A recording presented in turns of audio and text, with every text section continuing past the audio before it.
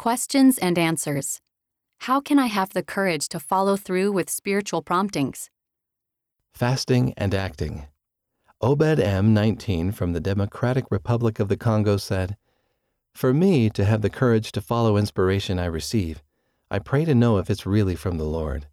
Then I make a commitment to follow the revelation, accompanied by lots of prayer and fasting." Real intent.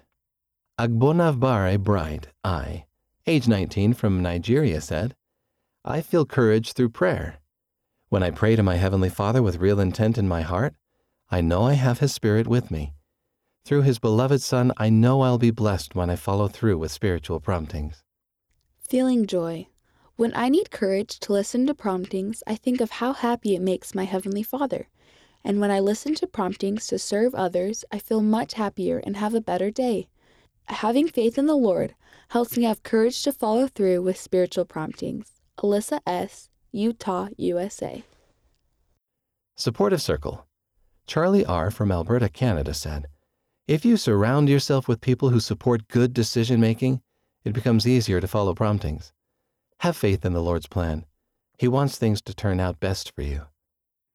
The Holy Ghost will come, and you'll feel nudges about things you can do for other people. When you go and do those things, you're on the Lord's errand. And when you're on the Lord's errand, you qualify for the gift of the Holy Ghost.